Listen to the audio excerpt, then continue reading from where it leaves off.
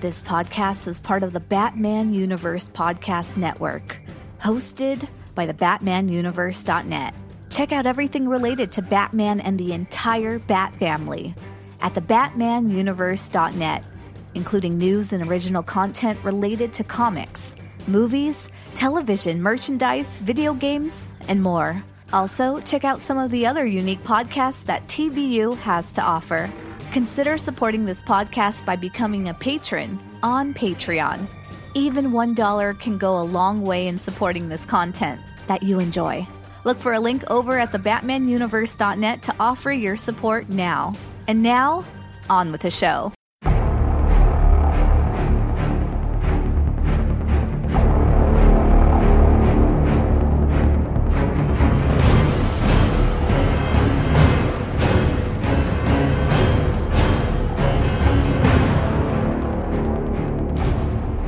Greetings, Gothamites. Welcome to Batman Books, The Dark Knight in Prose, where the only pictures are those formed in the imagination. I'm Lane. And I am Pax Citizen. Welcome back. I guess that's for me as well, but we've had a little bit of a hiatus. It has been kind of a hiatus behind the scenes. Yeah. Life gets in the way, and I'm an extremely lazy editor, especially when I started a little farm over the pandemic. I now have 2 goats and 10 chickens, and didn't really have a home for them, so yeah. Wow, that's impressive, though. So you're building homes for them? Yeah, I mean, I had an old shed. I mean, this shed was literally about 30 years old and falling apart, so I had to shore it up and throw a bit of a fence together, but the goats escaped both times, so I'm like, okay, I need to up my fence game. It's a hideous fence. I'm using recycled wood for now, and using trees as fence posts. None of the wood matches. It's all going every which direction. Thankfully, I don't really have any neighbors within sight, so no one to complain. So, well, it sounds like your fence is like shabby chic. It uses a bunch of different things to it. Yeah. Exactly. Think of Fallout, the Fallout games. There you go. Yeah. All I need is like a giant gas station sign. I think that'll be the piece de resistance. That would round it out perfectly. So how have you been, Pax? I've been okay. Like you said, real life kind of got in the way, so it was kind of hard, and I kind of missed covering the book with you, Lane. So I'm really glad that we are back for this episode. My thoughts exactly. So this episode, we're covering chapter 21 through 25. I was a good person and read my chapters and took notes, but someone on this podcast just finished out. No, totally teasing. I did. Just a few hours ago. I finished the reading assignment.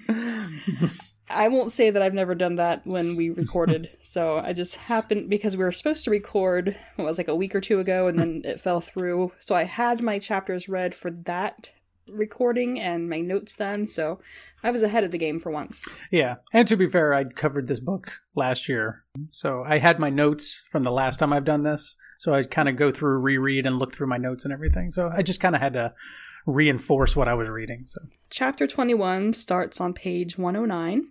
Chapter 21, Scene 1. Catwoman ignored the gunfire, the sirens, even the screams. She didn't have time for that kind of destruction at the moment. She was looking forward to a little destruction of her own. She walked up to the front door of Shrek's, the department store of her dreams. Or was that her nightmares? She was sure somebody was going to have nightmares before this night was done. There was that cute Shrek logo of the kitten etched onto the glass of the door. How appropriate for Catwoman. She punched it out with her claws. That was even more appropriate after all. This particular kitten had grown. The first scene is from Catwoman's point of view, and she's in full-on Catwoman regalia. She is making her way to Shrek's department store, ignoring gunfire and screams, and she punches the Shrek kitten logo. Right. Catwoman. Yes. No, it's a kitten. But it also represents Shrek, so I don't know. Yeah, you can kind of see where she's torn on that one. And in the movie, she just scratches it, and I think I like that visual better. But I also like here in the book, she punches through it. It's also a cool visual. You kind of get where she's coming from. I can't wait to see the movie again, because I have no memory of what this Shrek logo looks like. Did they work the name into the shape of a kitten at all? No, it looks like, I always thought it kind of looks like maybe Felix the cat, like an old 40s cartoon cat, and it's black and white, and it's really cute. I really like it. And then the Shrek's name was just under it. Gotcha. So she sets up some cool jazz on the floor stereo. I can get behind that. Totally. And the narrative says it's just the sort of dance music for a cat on the prowl. And I'm thinking of Stray Cat Strut. I might have to throw a few lines of that in here again. Yes, good call. I love that song. Me too. She sets up destroying and smashing, knocking things off tables, as cats do. And she finds a trampoline and bounces on that a couple times. And 2 security guards see her. And apparently they don't know whether to open fire or fall in love. Yeah. Even in the movie, this is kind of a weird scene. I mean, I'm not sure whether to open fire or fall in love. Right. I don't know if it's because I'm a Leo or what, but yeah. But yeah, I thought getting ready to open fire for a person bouncing on a trampoline might be escalating the situation a little bit. Yeah. But I don't know. Might have been a really special trampoline. Maybe so. Maybe they're very expensive, and it's like we need to protect the merchandise. This is the floor model. It's our last model. This is the last one. It's the deluxe turbo model. We can't have you jumping on it in the store. I like this, like, she destroys Shrek's department scenes, and it's cool in the movie. It's cool visuals. Like, in my head, though, I imagine something like a montage, like something you'd see in the movie Mannequin, or like something or Big, or something where you have music playing and she's going into different departments and messing around in the departments, and it's like her running across the screen really fast into another place and then running back across, like this cool like 80s like montage. In my head, that's how it played when I was reading the book, and I was just in love with the idea of that. That would have been perfect. Yeah, it made me think of the Joker scene when there was a little bit of a montage that the music they played was that Prince song that was really kind of awful. It just didn't fit the vibe. But it was when they were in the art gallery and slashing things. So I can kind of see something similar to that for Catwoman running around. Yeah. Maybe also sliding across the floor in her socks, stuff like that. Totally. Yeah, like Risky Business, sliding across the floor, totally. So Catwoman disarms them, and she uses her knowledge of the place to get access to a propane tank. And she tells the cowering guards to take a hike. So we see a little bit of her non-evil side, because she's never really truly a bad person. She's giving them ample time to scram before she blows the place. Yeah, and she's got that great line there. They tell her how much they're making. She's like, "You're overpaid. Hit the road." I always love that line. It's a great line. So after she cuts a leak in the tank, she proceeds to microwave some aerosol cans. Don't do that, kids. Yeah, exactly. She does that in the movie. Like, it's interesting. I think the book works better. In the movie, she goes and takes the gas main and pulls off the hose, and then microwaves the aerosol cans, which just happen to be right next to where the gas main is. But I like it in the book because she goes, it's a department store, so she goes and gets the propane tanks, which make a lot more sense, and then like get that gas going, and then do the microwave, and it shows her using all the different things that are there in Shrek. I kind of like that. I like that a little bit better. Yeah, and a little bit more of a small scale. It's still going to mess things up, but you think of a gas leak, that could be a really big explosion. Yeah, oh yeah, totally. So yeah, I do kind of like this one better. Have you ever heard of peep wars and microwaves? No. Oh, it's a thing where people will take those Easter candies, Peeps, and you put 2 of them in a microwave facing each other, and you have a toothpick so that they're lancing. Yeah. And then you turn on the microwave and they blow up, and the first one that stabs the other one is the winner. And I was I was a student employee in the tutoring center years and years ago, and we were trying to find toothpicks because we had Peeps, we had a microwave, and we were bored, so we had to have a Peep war. And one guy, and he was in his 30s, so you'd think he'd know better, he's like, "Let's just straighten a paperclip." I said, "No, you can't put that in the microwave." And I don't know, I think most of us, at least as a child, maybe accidentally put something metallic in a microwave. It's not really a good thing. No. So, yeah. Anyway. So yeah, that was scene 1. Chapter 21, Scene 2. Batman staggered forward. Someone had hit him so hard in the back that he felt it even through his body armor. Batman spun around and saw the tattooed strongman. "Before I kill you, I let you hit me," the tattooed strongman said with a laugh. He flexed his tattoos. "Hit me, come on, as hard as you can. I need a good laugh." Scene 2 is from Batman's point of view. And, let's see, since you read this a little bit more recently than me, it might be fresher in your memory, but it says, Batman takes a hit to the back, and he turns around to see the tattooed strongman, who says, "I let you hit me. Hit me." Batman believes in working smarter, not harder. Exactly. And he quote-unquote punches the strongman, but what he really did was attach a bomb to the strongman's leopard skin suit, and then pushes him down an open manhole cover. So murder, number 1 right there. Yeah, like how strong was this bomb? Batman doesn't kill people. Being in 5,000 tiny pieces kills people. Right. Batman didn't kill that person, the bomb did. Exactly. Yeah, okay. We'll say maybe it was a concussion bomb. We'll go with that. Yeah. Yes. Yeah, I would go with that as well. But he still might have broken his neck on the way down the manhole, so he could still be dead. Yeah, because he was a big guy. I'm sure he didn't land nicely or softly. Yeah. And manholes aren't, like, all that big, so he could have gotten wedged in there, like, not falling down straight, and it was just a bad situation. Batman, I really frown upon pushing people down manhole covers. Right, with bombs attached to them especially. Especially, yes. So the chapter ends with Batman seeing Penguin on the other side of the street. Fun little chapter.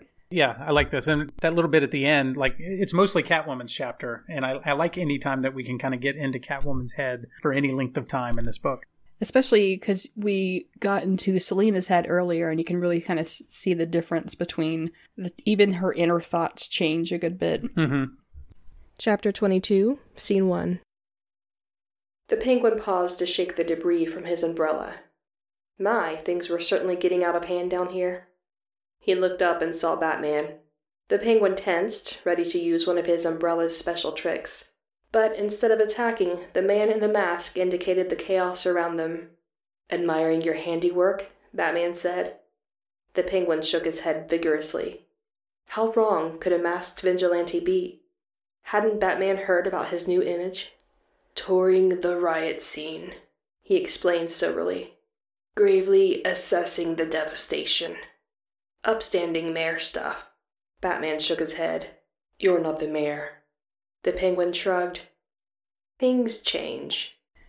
So chapter 22, the first scene is from Penguin's point of view, and it picks up from where they see each other across the street. Penguin sees the Batman looking at him, and he expects Batman to attack, because, yeah, that's what Batmen are wont to do. They are wont to do that, yes. But surprisingly, Batman asks him if he was admiring his handiwork. And Penguin replies soberly, "Touring the riot scene, gravely assessing the devastation, upstanding mayor stuff."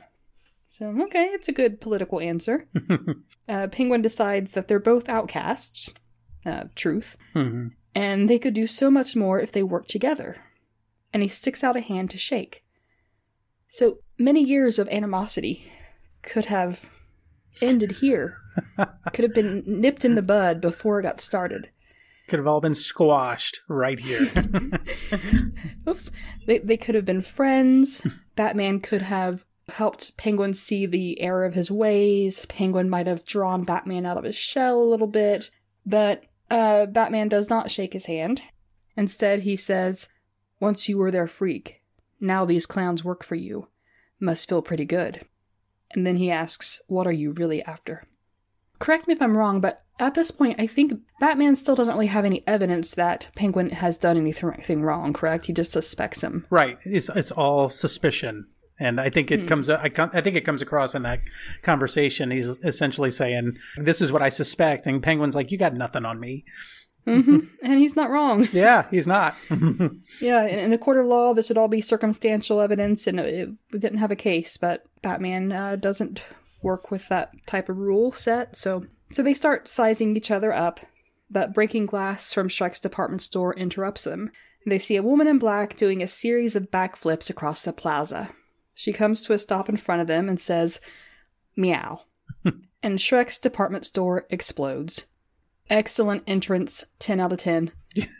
That is such a classic, like entrance to the scene. It is just, I mean, even for this movie, that is a classic just moment right there. And it works just as well in the book as it does in the movie. I think this is one of those very few scenes that I actually remember. And I didn't know that I remembered it until I got to this point. Mm-hmm. And I remember her just kind of coming to a stop and kind of being half turned, half crouched, if I remember correctly, and just going, "Meow."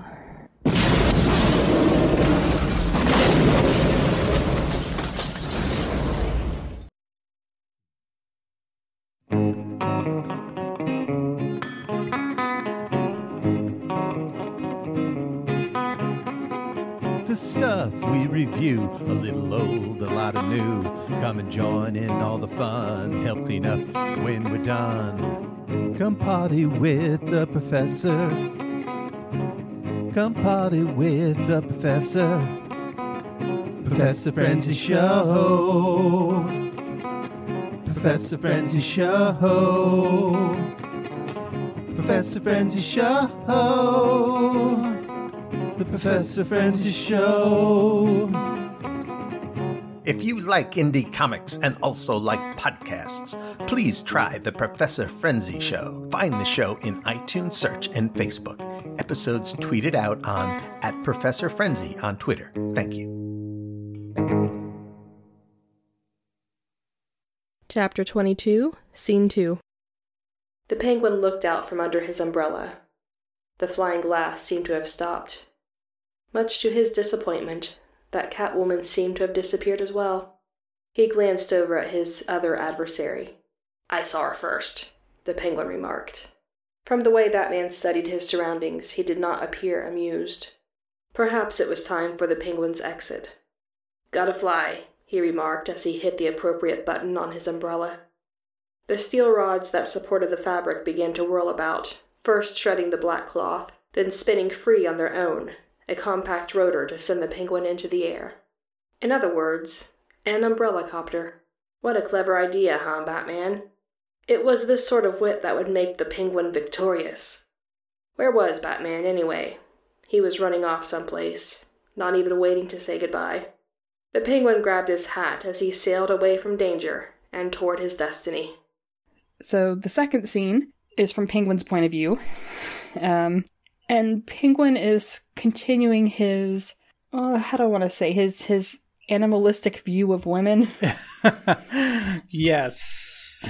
Which, to be fair, this carries throughout the book. And and I'm glad, it is what it is, but it's not my favorite thing about this character. Yeah. I remember, it seems like Penguin usually had some, like, pretty women beside him who were working with him, but I don't remember... like in my background knowledge of Batman comics and whatnot, I don't remember his actions toward them, so this might be canon, it might not, I don't know. But yeah, like you said, not my favorite part of the character, especially when he's lived in the sewer all his life. I mean, he's coming up with some, he's showing some guts to approach women like this when he should have zero social skills whatsoever. Yeah, that's true. He does seem very ballsy for someone that hasn't had any interaction with normal people. Exactly, and that was the word I was going to say. I was like, he's got some balls. But, hey, if he has that confidence, have at it. Yeah, own it, man. Yeah, he tells Batman that he saw her first, and Penguin uses the opportunity to fly away in his little umbrella copter, sailing away from danger and toward his destiny. And Batman runs off somewhere. as basically all he is wont to do. Yes. Exactly. Blowing people up and then running off. And running off and disappearing. I love the gimmick umbrellas. Like, yeah. I don't remember when that became a thing. I know it was a thing in the comics for a while. I don't think it originally was. but I know he used it a lot, especially with, like, the gun umbrella. But I love that it developed into this, that helicopter umbrella. That is a great visual. I love that. Yeah, very handy.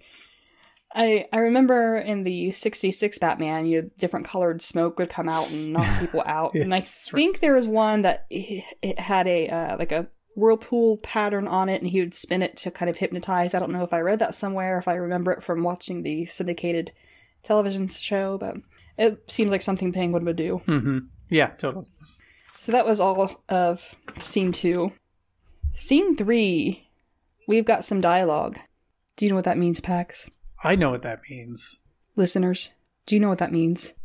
It means... Rest in Peace Theater is proud to present That Time Batman and Catwoman Beat Each Other Up. She had to be up here someplace.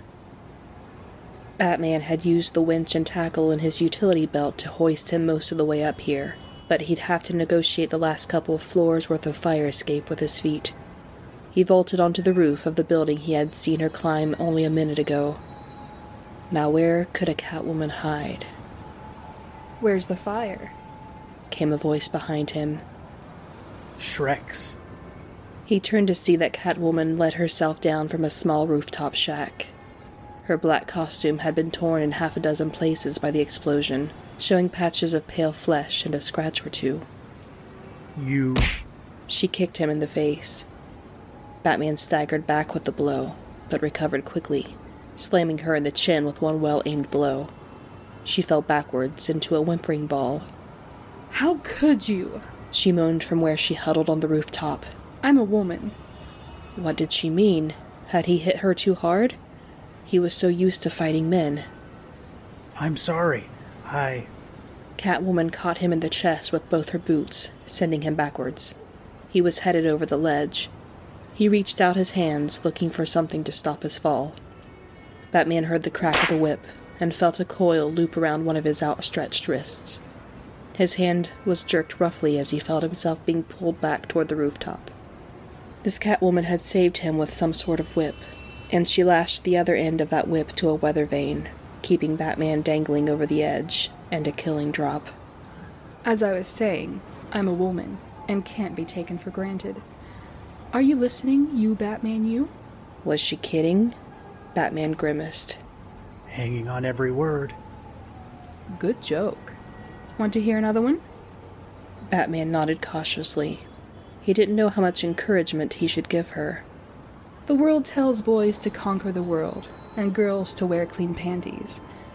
A man dressed as a bat is a he-man, but a woman dressed as a cat is a she-devil. I'm just living down to expectations. Life's a bitch, and now so am I. She seemed done with talking for the moment. Batman quietly used his free arm to reach inside his utility belt to pull out a certain red and blue capsule. A He-Man? Sure. They shine that beacon in the sky, then wonder what hole I crawl out of. Wow, a real response, and you're not even trying to get into my tights. She plucked the whip with one of her claws, nicking it ever so slightly. But explain this to me. If you're so down on them out there, why bust your bat buns to protect them? Batman shook his head. I just can't sleep at night. Exploding department stores keep me up. He snapped the capsule in his hands, letting the red half flow into the blue. One. I can't sleep either lately. A little link between us. But bottom line, baby, you live to preserve the peace, and I'm dying to disturb it. She reached her claws forward to cut through the whip. That could put a strain on our relationship. 4, 5. Batman concluded. The tube in his hand had turned a bright purple and had started to bubble. He lobbed it at her arm as she cut away at the whip. She screamed as the mixture exploded against her forearm. She lost her balance and fell past him, her claws catching onto a narrow ledge a few feet below. She scraped frantically at the concrete, trying to find some place to dig in with her claws. Batman freed his wrist from the remains of the whip and leapt down to her side. He grabbed her wrists and pulled her up, moving his hands beneath her armpits and then behind her back. The ledge was so narrow that he had to hold her quite close. It was almost as if they were embracing. "Who are you?" she said as she gazed into his eyes. "Who's the man behind the bat?" She smiled sadly. "Maybe he can help me find the woman behind the cat." Her hand stroked his body armor. "That's not him. Ah, here you are." Her hand stopped at that point just above the waist where the two main pieces of his armor joined. Without warning, she drove her talons through the fabric into his flesh. Batman cried out in pain, pushing her away. She fell. No. She hit the back of a passing truck filled with sand.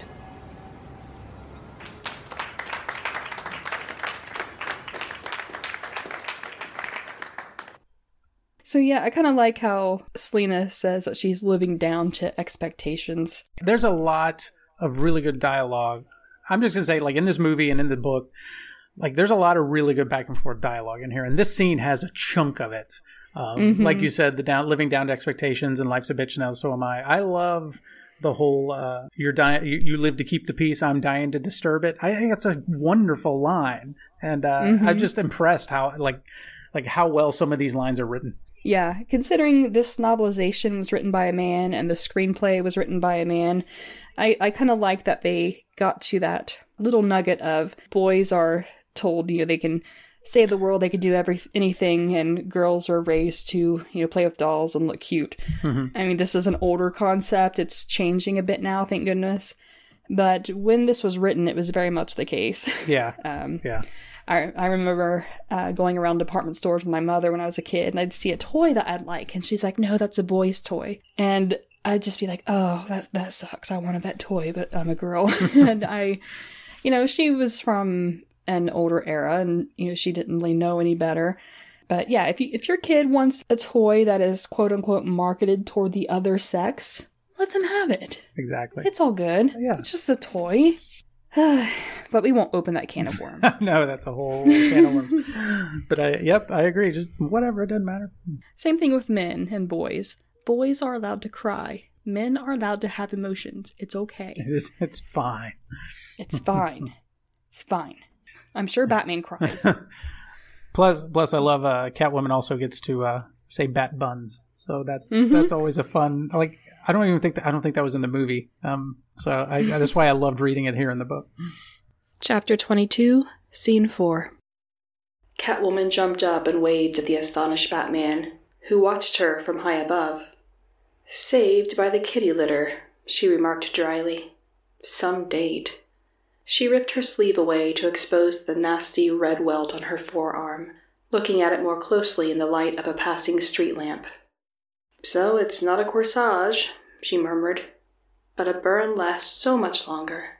So that was the Batman," she thought. "Bastard," she added. So chapter 22, scene 4, is from Selena's point of view. Batman had knocked her off, and she lands in a dump truck full of sand. And as the truck continues driving away, she gives Batman a little wave and makes a joke about being saved by the kitty litter, which I love. Yeah. It took me a second to realize why Batman was counting. He was counting down to when his gadget would explode. Yeah. So she has a red welt on her forearm, and her final thoughts in that scene are, "So that was Batman, bastard." And then scene 5 opens up immediately with Batman's point of view, and what does he think of Catwoman? He waves back and says, "Bitch," which is great. Yeah, I love that little bastard and then bitch. Yep. Yeah, I love that little back and forth that they're thinking of each other. Yep. Chapter 22, Scene 5. "Bitch," Batman muttered as he examined the wound. A set of 4 small punctures across his lower stomach. They felt much worse than they looked. Still, it was only when he had reached the safety of the Batcave that he felt he could sufficiently examine them. He walked over to his communication console and flicked a switch, then pressed a button. "Alfred," he called, "would you bring me some antiseptic ointment, please?" "Coming," the concerned voice of the butler replied. "Are you in pain, sir?" "Yes," Batman admitted. "A bit." He flipped the switch back to break the connection. "But I don't really mind. he added softly. He gingerly rubbed at his sore stomach, thinking about what had just happened, and with whom. Meow, he remarked. I'm curious because, let's see, when was this written? 91? 92.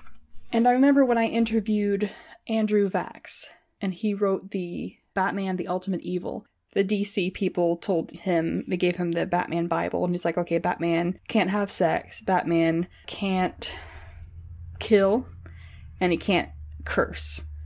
So I don't know if, I'm curious how they got around that here, or if maybe it hadn't come up yet.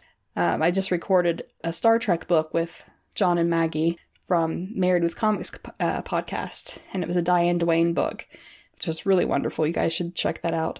But they mentioned, like after that book had been published, they came out with the writer's Bible for Star Trek, so they kind of had to adhere a little bit more to the rules. And that's kind of a shame, because it kind of clips a writer's wings, but it also, makes the character not get too blurry around the edges. So I'm not sure how I feel about that. What do you think? Yeah, that's interesting. And I think I remember asking you if Vax had run into that, where there was something he couldn't do, or he was forced not to. I've always wondered that too. I mean, I think back then they didn't have outlines like that, so you had a little bit more free reign than now. Like you said, you can't. I mean, we just had a passage where Batman killed a guy. I'm pretty sure that guy killed him, even though we were trying to rationalize it away a little bit.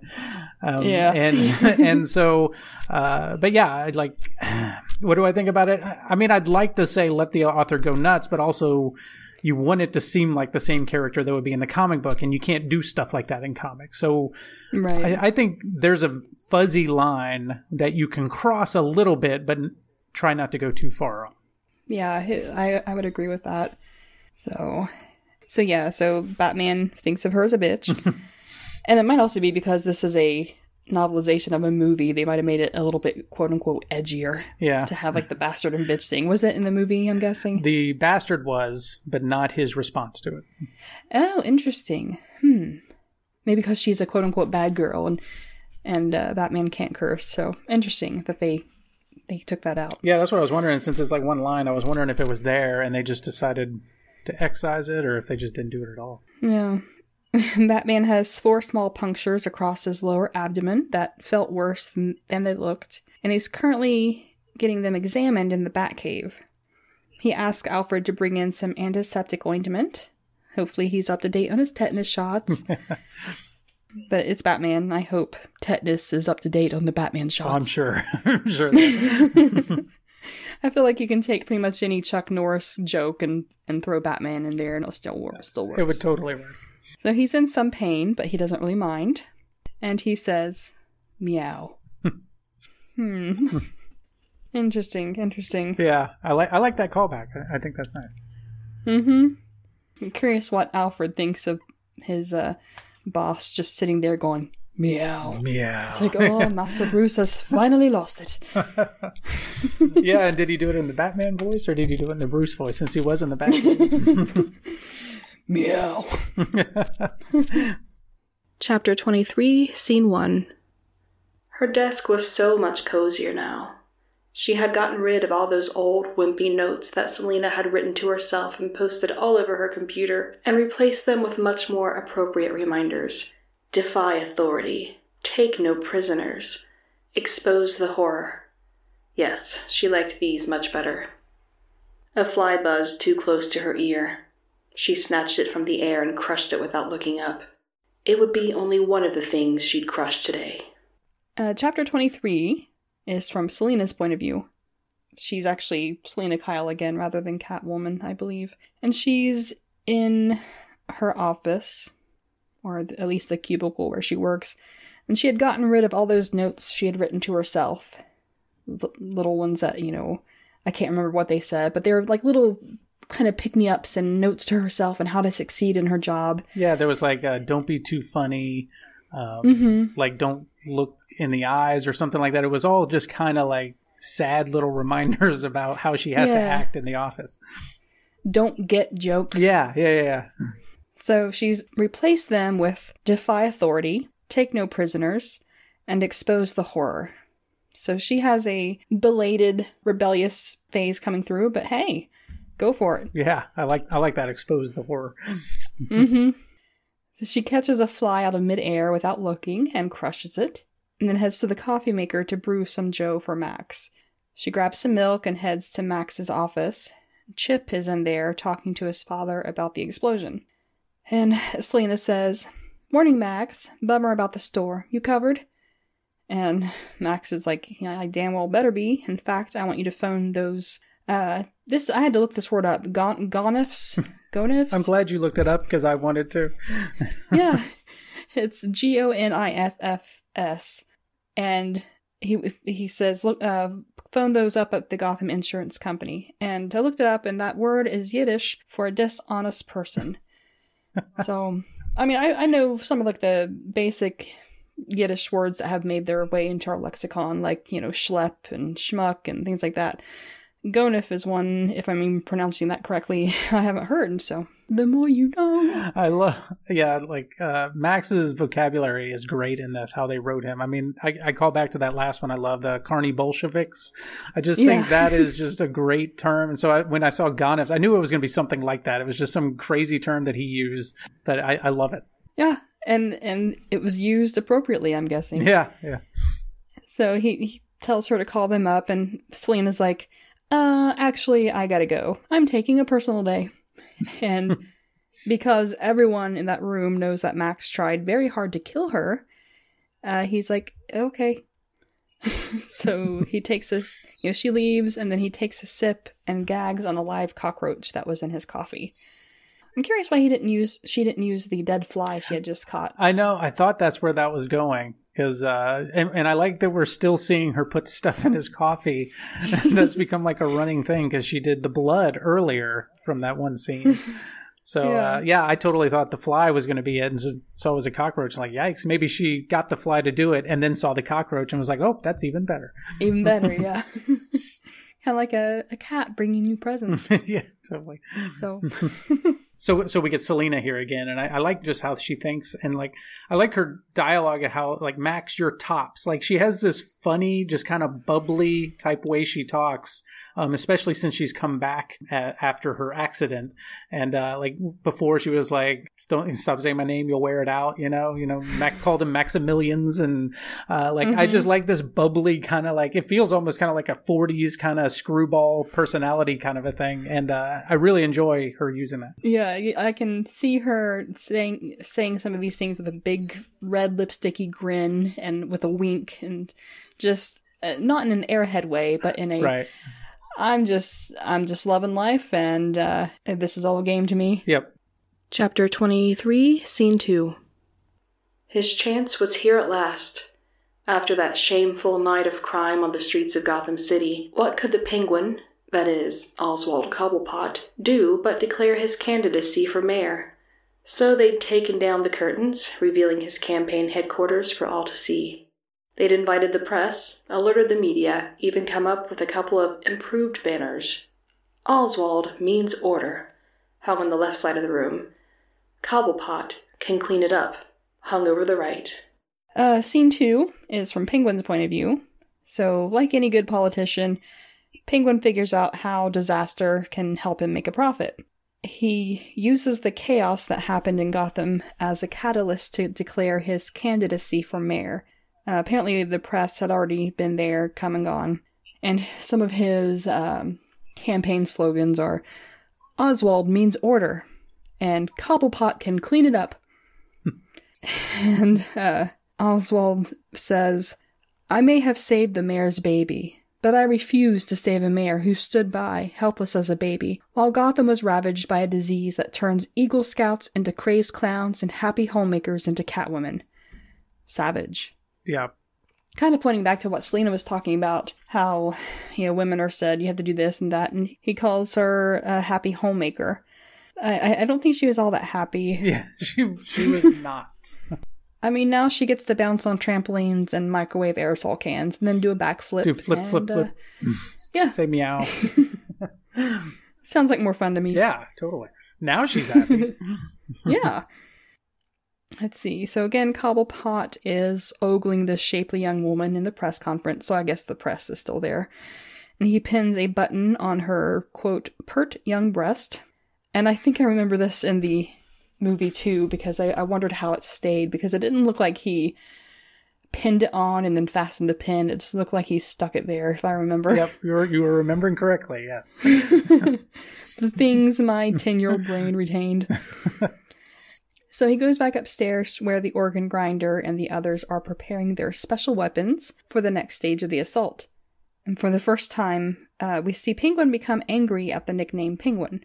When the thin clown referred to him as the Penguin, he barks that the name is Oswald Cobblepot. Yeah, this is why people call him Penguin, because your name's hard to say. Yeah, it is. Oswald Cobblepot.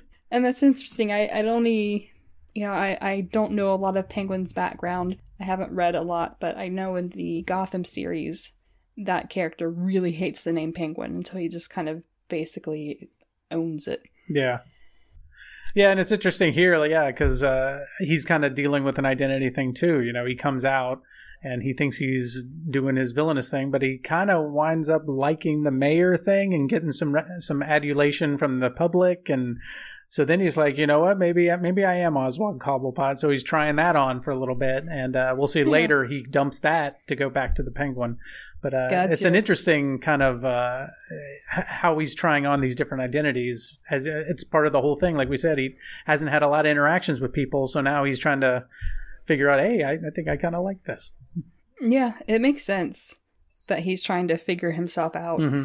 And it's interesting that he takes the name Oswald Cobblepot. I cannot say that name. Oswald Cobblepot at all because of the disdain he has for his parents. Yeah, that's true. So the knife lady tells him that there's someone here to see him, and he looks over to see Catwoman curled up on the mattress. Or his inner thoughts are, "Be still, my heart," not to mention other parts of his anatomy. Risque. Yeah. This whole beginning is like what we've been talking about with, we had the perky volunteer, and then how he talked to Catwoman earlier, and this whole beginning of this conversation between him and Catwoman is very creepy, and just he can't focus because he keeps coming up with these double entendres and triple entendres, and it's like, and then until finally Catwoman's like, all right, you know what, I'll just come back later. Yeah, because the first thing he says to her is, "Just the pussy I've been looking for." Yeah. Yep. Groan. Yep. I mean, I'm a punster, so I can't groan too much because, I make bad jokes all the time. When it's not me making the joke that it's painful. If I make the joke, it's hilarious. Right. Just saying. Exactly. I mean, and that's how it works. Exactly. So, Selena complains that it's cold in there because of his super air conditioning. Oswald offers to warm her up, but Selena's like, no, we got business. And we need to talk. We have something in common. And Penguin takes a few guesses at what that thing in common might be. Appetite for destruction? Contempt for the czars of fashion? Wait, don't tell me. Naked sexual charisma? That third one, yes. Yeah, that one. So Catwoman responds, "Batman, the thorn in both our sides, the fly in our ointment." And really, has Batman really caused that much trouble for them so far? I mean, that's a very good point that I hadn't even thought about. Like, up to this point, no, he hasn't really. Penguin makes another sexual joke or two, and that's when she's like, "You know what?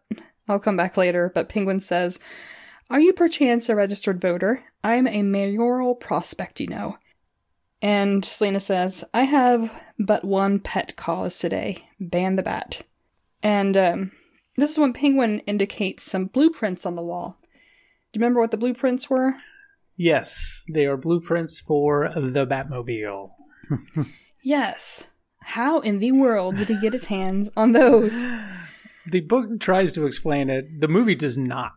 Like, you see him in the movie, and it's just kind of brushed by. Like, we got plans, and then you see the stuff here. But they try to explain it here, but I want to know what your thoughts are on how it explains how they got them. So it says it had taken Max a pretty penny to get them from the car's designer, or a disgruntled employee of that designer.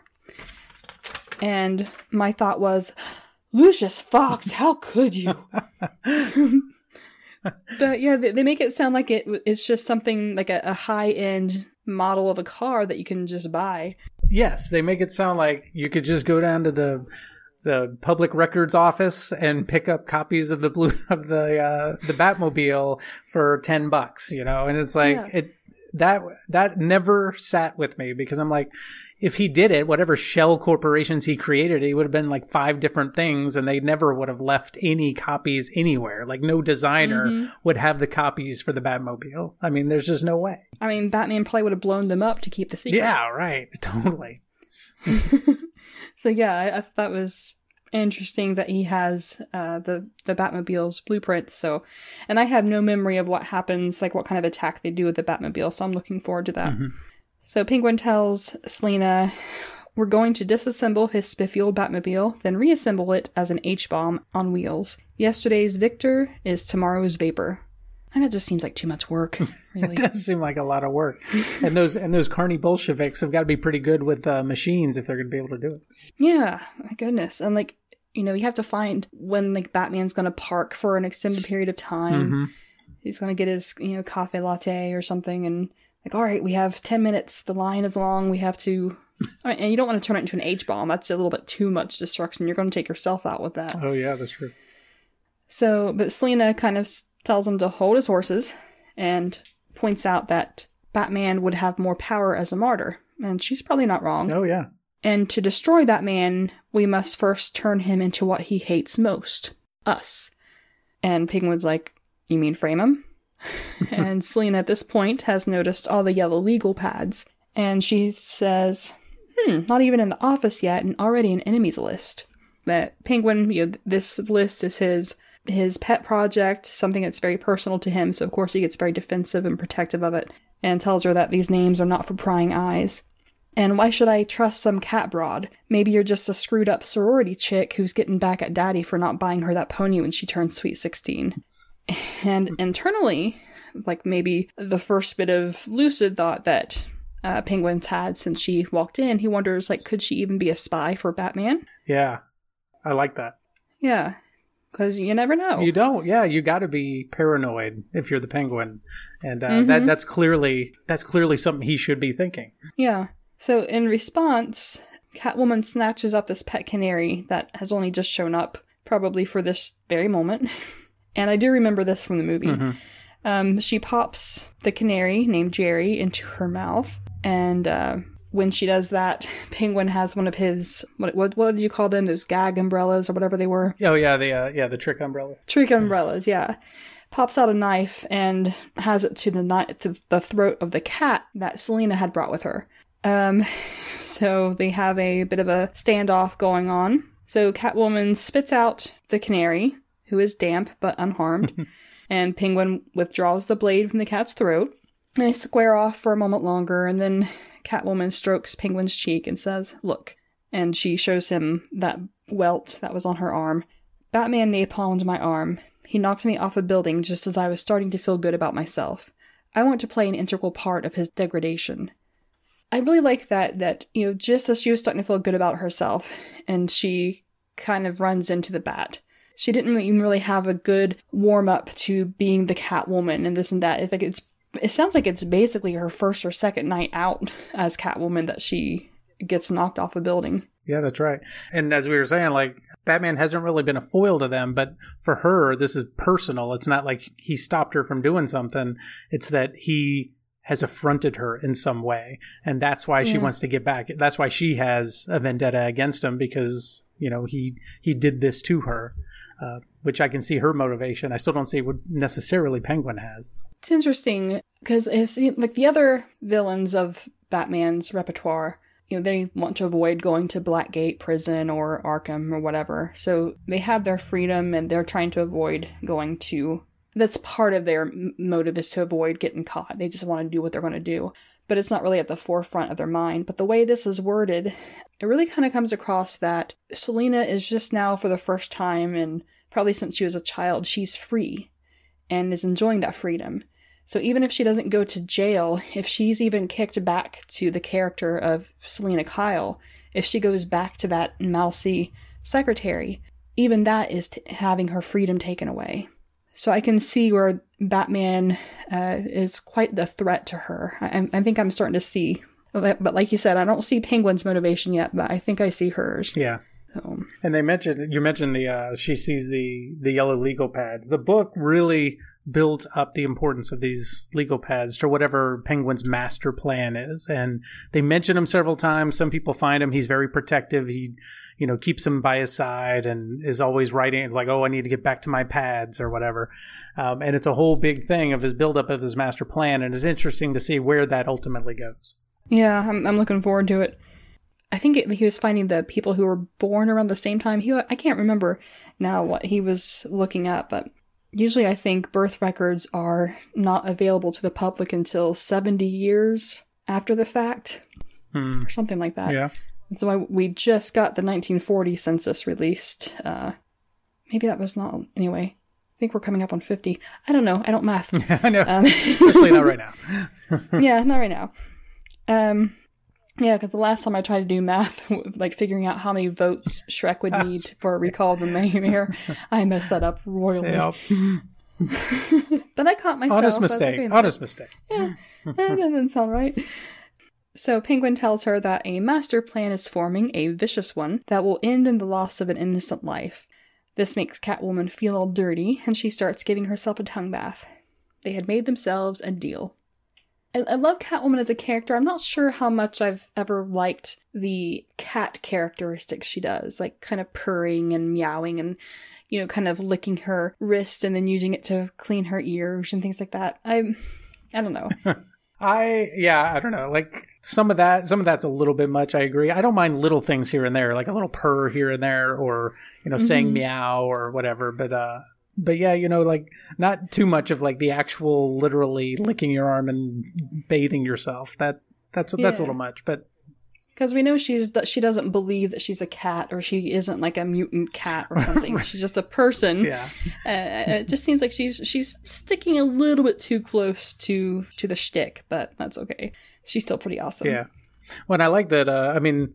It's interesting because if she hadn't come here to see Penguins, like Penguin's plan was he was going to mess with the Batmobile and just blow Batman up. It's like no Batman. And now and I said recently, like, I can't wait to see where that goes, but she foiled that already, so no, I'll never know. Right. But it's just interesting that like he was going to kill Batman, and then she comes in and they come up with a different plan, which is turning him into a bad guy and framing him for something. So I think that's a great plan, but it's interesting if she hadn't gone to do that, what would happen? Just Batman just blown up in the Batmobile. Yeah. There's still those blueprints of the Batmobile floating around somewhere. Yeah, those are still floating around. That's, oh my lord, that is just a messy... They should not have done that.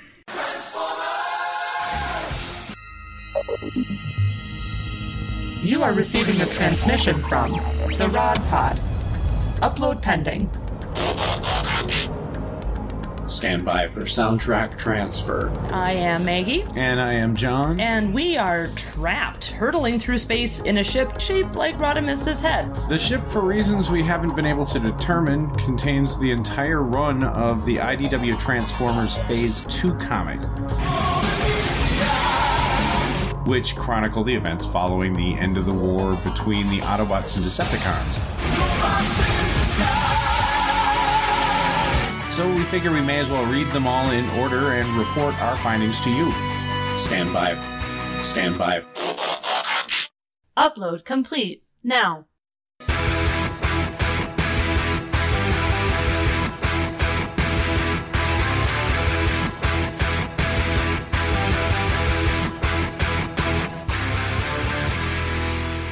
The Rod Pod.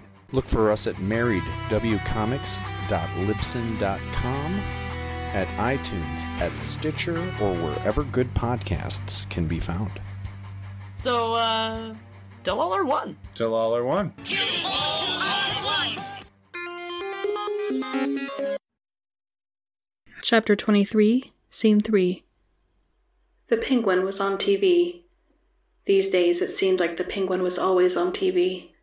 I challenge the mayor, the Penguin declared with a melodramatic swoop of his umbrella, to relight the Christmas tree in Gotham Plaza tomorrow night. Bruce Wayne looked up for an instant as Alfred placed his dinner before him. The Penguin droned on through his media forum. He must prove that under his administration we can carry on our proud traditions without any fear. Not that I have any faith in the mayor, he squawked self-importantly. But I pray, at least, Batman will be there to preserve the peace. So, scene 3. Penguin is on TV. It's from Bruce's point of view. And the Penguin is on TV again, challenging the mayor to relight the Christmas tree by tomorrow night. Penguin says, he must prove that under his administration we can carry our proud traditions without any fear. Not that I have any faith in the mayor, but I pray at least Batman will be there to preserve the peace. So no faith in the GCPD either, I take it. No, none whatsoever. The GCPD doesn't have faith in themselves, much less Penguin. Like a handful of circus freaks and like, call Batman. Right, call him now, hurry. They're not really shown in the best light here. It definitely wasn't intentional, but yeah, not the best representation of the GCPD. Exactly. So Alfred puts Bruce's dinner in front of him, and I put in parentheses, a hungry man dinner. So, TV dinner, yeah. It's the old hungry man, sir. Alfred, I wanted the one with the brownie. I wanted the brownie. I don't like apple. And Alfred asks, Sir, shall we change the channel to a program with some dignity and class? The Love Connection, perhaps. And boy, that's a title I haven't heard in a long time. I know. I had to look it up to see, was it still playing in 92? And yeah, of course it was. But for some reason I was thinking like, man, was it even on in 92? Yeah, that's an old one. That's an old one. So Bruce muses that perhaps he was becoming obsessed with Penguin. Bruce? Obsessed? You think?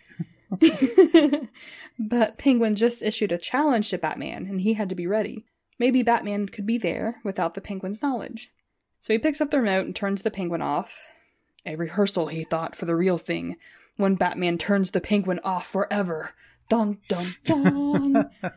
Tune in next time. That sounds kind of permanent. It does. Like you. Yeah. Yeah. Well, Penguin was going to do it to him.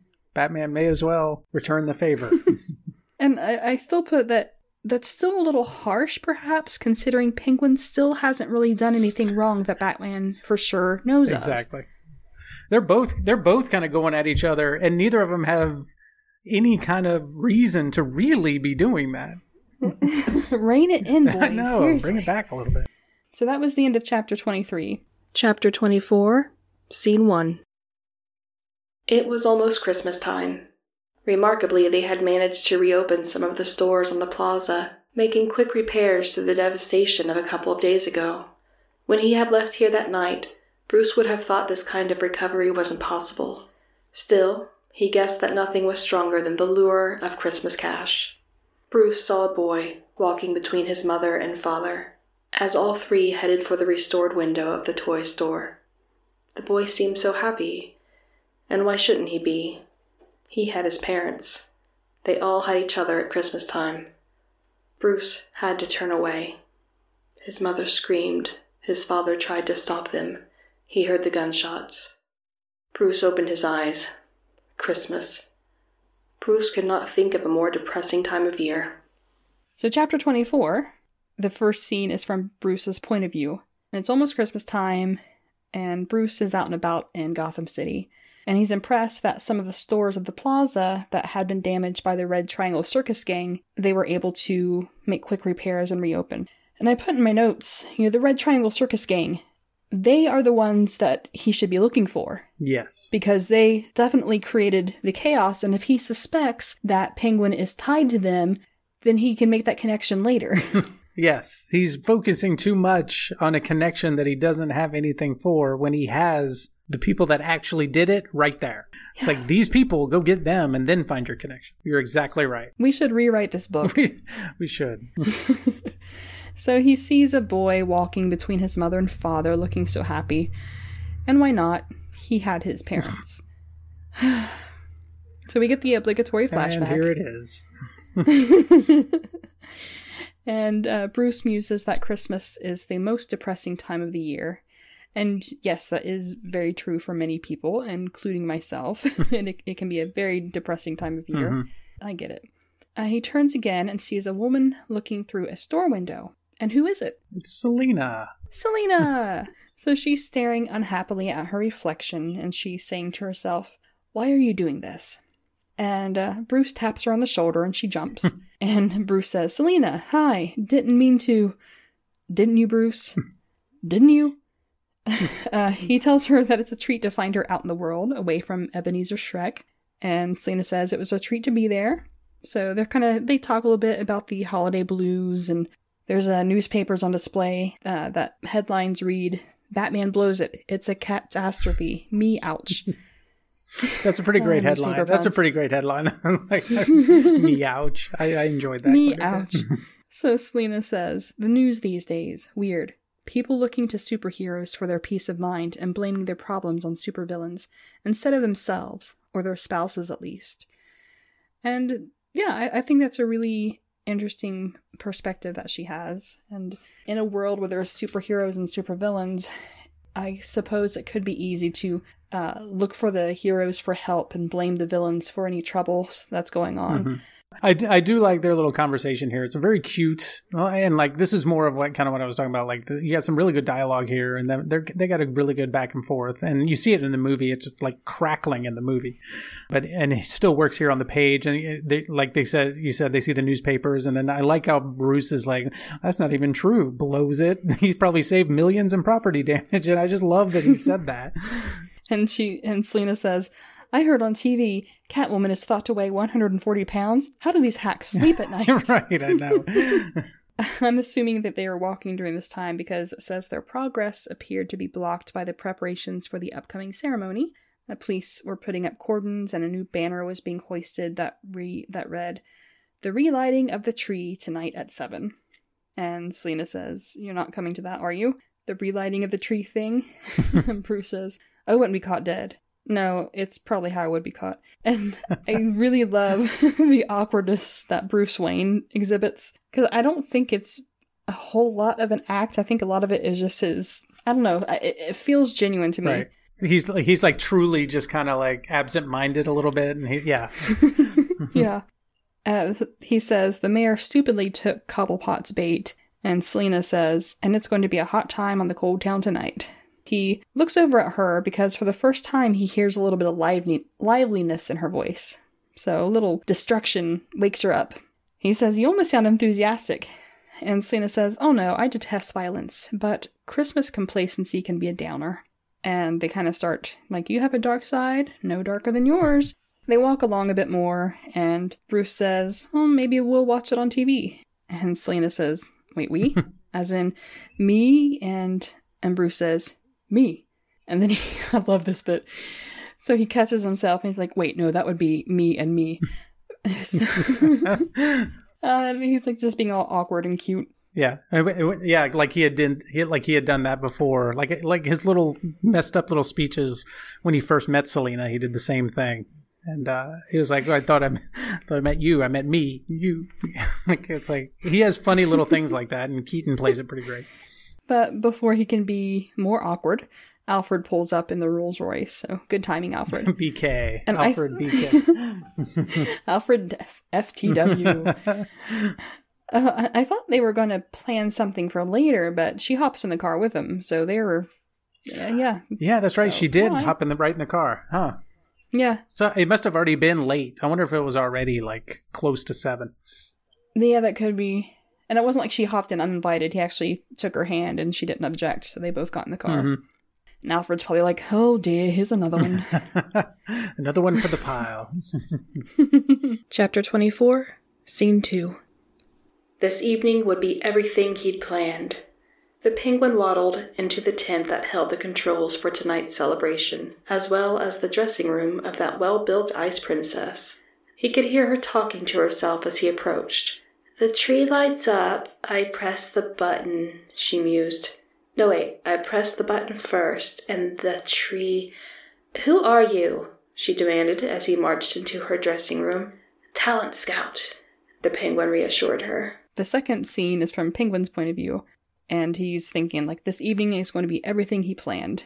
So he goes into the tent that holds the controls for that night's celebration, as well as the dressing room of that well-built ice princess that we've seen since chapter 1. And she's talking to herself in the mirror, kind of prepping. And, oh, they really play this kind of dumb blonde thing up.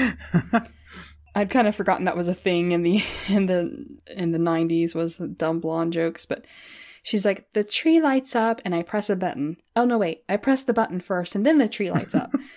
But she notices someone's in the room with her and she turns and is like, who are you? So I'm guessing she doesn't pay attention to local celebrities, but considering how they have her portrayed as an airhead, I guess it's not surprising. Yeah, that's true. I mean, his face is everywhere and he's running for mayor, but, that doesn't necessarily mean that she's paying attention. Yeah, like she doesn't realize that pushing the button is going to turn on the Christmas lights. So. Correct. Penguin tells her that he's a talent scout, and of course this gets her attention. She just warms right up. She's like, come in, I don't just light trees. I studied the method. Well, it was by mail, but... By mail. And she stops when she sees that Penguin has a poodle with him, with an odd-looking box in its mouth. And the poodle growls when Penguin tries to take the box from it, which I think is funny. And Penguin finally has to yank it free. The Ice Princess says, what is that, a camera or something? It's actually the Batarang that had been snatched out of the air a few chapters ago by the poodle, correct? Yes, that is correct. I don't know how, but Penguin has figured out the buttons. Yeah, because there were a lot of buttons he had to press on it. I can just see him kind of sitting around in his campaign office, testing the buttons to see if they do, and knocking out a bunch of henchmen. Or, I mean, yeah, the henchmen were figuring out how the Batmobile works, so they probably just figured out the Batarang and told him, here, push this and push this. Yeah, that's true. They reverse engineered it between trapeze acts. Yeah. He says, say cheese, and the wings of the Batarang sprout from the sides, and the Ice Princess never knew what hit her. When I first watched this movie, and it wasn't until I read this book, but when I first watched this movie, I thought the Penguin just straight up murdered the Ice Princess. And that's how he was going to frame Batman. And it wasn't until I read this novelization, a couple weeks after I watched the movie, I realized I was like, oh, okay. So, or I guess later on in the movie we see her. So I was like, oh, but this looked like in the movie, and it kind of read that he totally murdered her. That was the end of chapter 24. Chapter 25, Scene 1. Chestnuts roasting on an open fire. Jack Frost nipping at your nose. Selina Kyle, and tonight she did feel like Selina should have always felt, looked up from where she sat next to Mr. Bruce Wayne, on what might be the world's most comfortable couch. They were sitting very close together. Not only was there romantic music on the CD player, but the couch faced a roaring fire, and Alfred, the butler, an actual butler, had reappeared silently. She wondered how butlers did that, to refill their eggnogs. Wow, Mr. Bruce Wayne, handsome, clever, and interested in her besides? Why couldn't she have met him long ago, say, before Catwoman entered the picture? Chapter 25, the first scene, is from Selina's point of view, and she's feeling pretty good. She thinks that this is how Selina should have always felt. She's feeling good because she's sitting on the couch, the most comfortable couch in the world, with Mr. Bruce Wayne. Not only was there romantic music on the CD player, but the couch faced a roaring fire, and Alfred the butler, an actual butler, had reappeared silently to refill their eggnog. And she smiles at Alfred, which I think is really cute. I'm sure when there's a bunch of other rich people around, they probably barely give him a glance because, he's the staff. Right. And they're just meant to be neither seen nor heard. They're just supposed to do their thing and leave. Yeah, they're atmosphere. They're not actual people. Right. Yeah, so I love this little bit where she smiles at him. And he smiles back and disappears just as silently. She says to Bruce, I'm sure he's wonderful company and all, but doesn't the gold-plated bachelor bit get a little stale? And he replies, somewhat like the lonely secretary syndrome, I suppose. Touché. Her auto response, her knee-jerk reaction was to correct it to executive assistant. And then she's like, secretary. And she asks if he had a girlfriend, and he says, as in serious? Had one, didn't work. So I'm sure that's Vicky Vale from the last book. Yeah. And Selina asks, well, what went wrong? Hang on, I think I know. You kept things from her. And Bruce shakes his head. Nope, I told her everything. Actually, Alfred was the first to tell her. Yes, it was Alfred told her everything. Yeah. So Selina finds this far more interesting, as you would. And she asks, and the truth frightened her. Bruce puts down his eggnog and turns his full attention to her. And Selena thinks, a girl can get used to this. So even just having someone pay attention to her is just really sweeping her off her feet. And these little insights really tell a lot about her background. Yeah, and I really like, this is another one that just has great natural dialogue. I like what we're hearing here, like the way she's playing. You get a lot of Selena, but there's also a little bit of Catwoman in here, and we'll get her come out as you go along into this conversation. We'll hear more Catwoman kind of come out a little bit as well. And so it's kind of a melding of the two, and I really like you hear both Bruce and her. And I think it's inadvertently just opening up to each other, and she wants to correct him about the executive assistant, but then kind of laughs it off. And then he tells her about Vicky. And so you see them just kind of opening up and kind of realizing that they actually kind of like each other. And it's really nicely and very natural kind of scene that I really enjoy. They seem like they really have natural chemistry together. That Selena Kyle and Bruce Wayne would be a good fit as they're portrayed in this book so far. Yeah. So Bruce says, well, how can I put this? There were two truths, and she had trouble reconciling them, because I had trouble reconciling them. So Vicky said. I was about to say that was very self-aware of him, but then he follows it up with, that's what Vicky had said to him. So, not very self-aware, it was pointed out to him. Yeah. Selena is amused by Vicky's name and asks if she were an ice skater or a stewardess. Bruce says, photojournalist. Sure, she says. And then they both start to laugh. I'm guessing some nervous laughter, I'm not really sure. But something about that just tickled them, and they both burst into laughter, which is always a good bonding experience. And Selena gets serious again and asks, was Vicky right about your difficulty with duality? And Bruce hesitates. And I love this line. He says, if I said yes, then you might think me a Norman Bates or a Ted Bundy type. And then you might not let me kiss you. You smooth motherfucker. But it's kind of jarring in a cool way to hear those names coming from his mouth. Yeah. We don't always get a direct bridge from fictional Gotham to our real lives and our pulp culture. I don't know, I thought that was really cool. Like, oh, he knows about Ted Bundy. Cool. Right. And it's like he used a fictional name and then a real serial killer name, which I thought was kind of interesting as well. Mm-hmm. So they smooch. Yes, they do. When they finally come up for air, Selena says to him, it's the so-called normal guys who always let you down. Sickos never scared me. At least they're committed. Yeah, I mean... Pun. Bruce kind of puts his arm around her and says, and you've come to the right lonely mansion. He's a self-professed sicko or something. But anyway, they kiss some more. Selena starts unbuttoning Bruce's shirt, but he gently stops her on the third button, and Selena's like, was I moving too fast? But then Bruce starts messing with his own buttons, or with her buttons, sorry, and she thinks, uh-oh, the male wanted to run the show. Maybe she would allow it this time.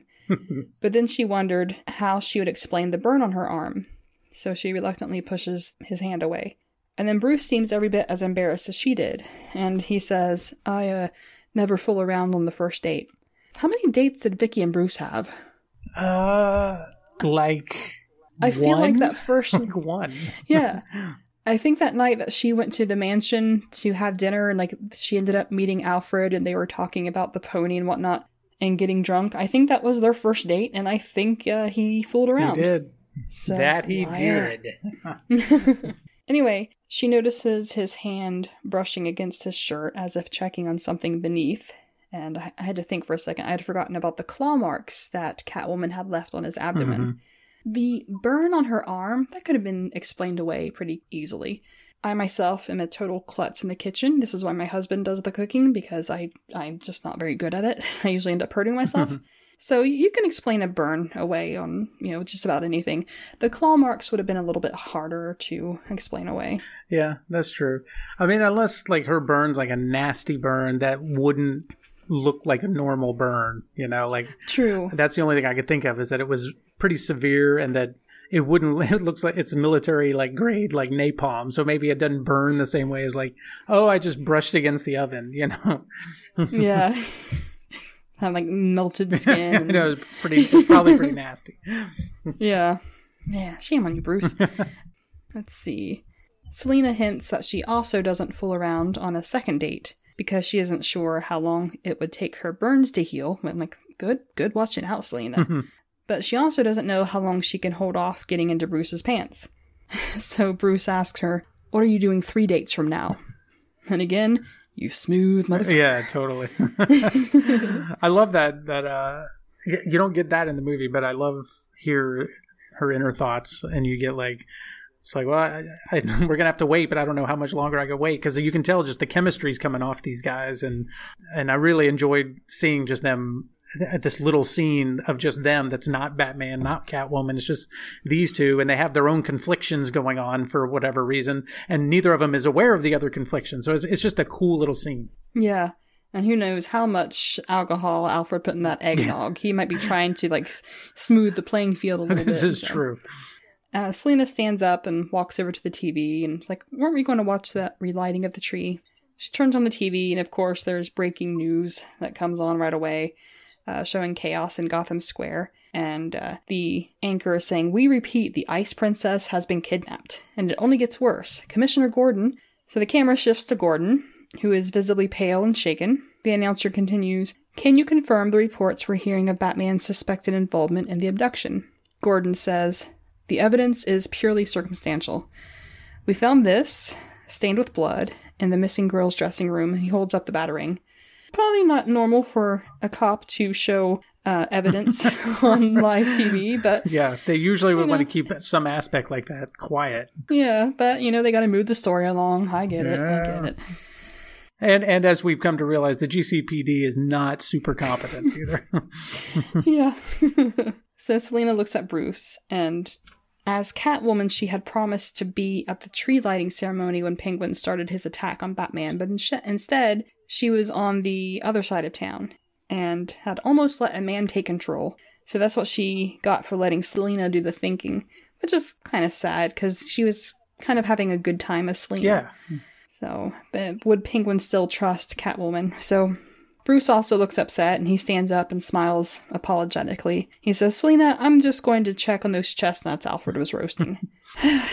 Bruce, you need to work on your excuses. Yeah. Come up with an excuse that's going to take more than 2 minutes. You need more time than that to go out as Batman. But Selena at the same time is also thinking that she needs to get out of there because she had promised Penguin to be there. So they're both trying to get out of Dodge. So his lame excuse will actually work because she won't be there. And that's the end of chapter 25. Mm-hmm. So, yeah, I'm really enjoying seeing Bruce and Selena and Batman and Catwoman together. Yeah. Things like that don't always come off in books. I didn't really get into Bruce and Vicky Vale in the first book, but this one, it's really working for me. Yeah, I agree. This whole Selena Kyle, Catwoman, Batman, Catwoman, Selena and Batman and Bruce, I like this, and you can almost say it's like almost a square, like a romantic square going on with the 4 identities, and it's just, and it really helps these couple of scenes that they've had where they're not even Batman and Catwoman, they're just themselves trying to be themselves, and they don't realize, and which also plays off later on when they do find out about each other. It really pays off later on, but I'm really liking these two together, and that helps make me care more about the characters. Yeah, because they both have secrets that they're keeping from each other, which adds to the tension, but they're also kind of, because they have this dark secret in themselves, and they kind of suspect that there's something dark in the other person. They talked about that when they had running into each other in the plaza. They're kind of trusting each other maybe a little bit more than what they would open up to with someone else. I don't know. I kind of can't wait to see the next 5 chapters to see how this goes on. Yeah.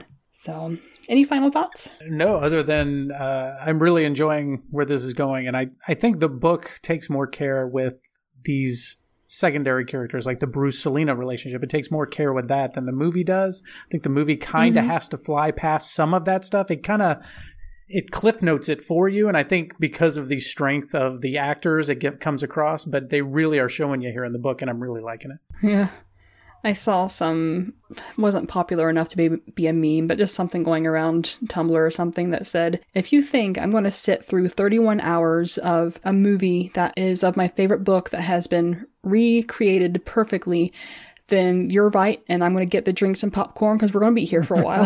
So it's kind of shame that we're limited to, usually anything over 3.5 hours. Audiences get too squirmy, understandably so, I guess. But it's kind of a shame that there's a time limit in movies. When I like when things do multi-parts. I also like when a TV series is done well, because it can really kind of tease out some of the stuff that we get more in novels rather than in TV and movies, because there's just no time for it. So that is all for this episode. And for next time, we'll be covering chapters 26 through 30. If you would like to send a comment or question, you can email me at darknightprose@gmail.com. You can also find me on Twitter at BatmanBooks_DKP. Pax, you want to tell the listeners where they can find you? Yes, you can find me on Twitter under my name, Paxton Holley, PAXTONHOLLEY, and you can see there in my bio, I have a couple podcasts. Probably the one most relevant here is the monthly podcast, I Read Movies, where I talk about the differences in movies and their movie novelizations. It's a great podcast. I always enjoy hearing the comparisons between, especially when it's a movie and a book or a movie that I know well, then I haven't read the novelization yet. I really got to get my hands on the E.T. when I have a chance. When I'm done building goat fences, I'm going to sit down and read that E.T. one. It is definitely worth the read. All right, so that's all for now, listeners. Until next time, happy reading. Batman is copyrighted to DC Comics and was created by Bob Kane and Bill Finger.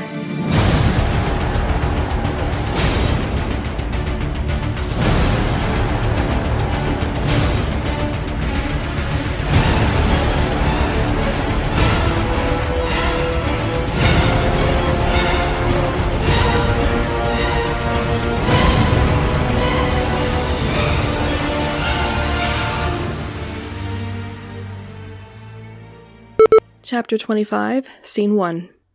Chestnut. Bleh.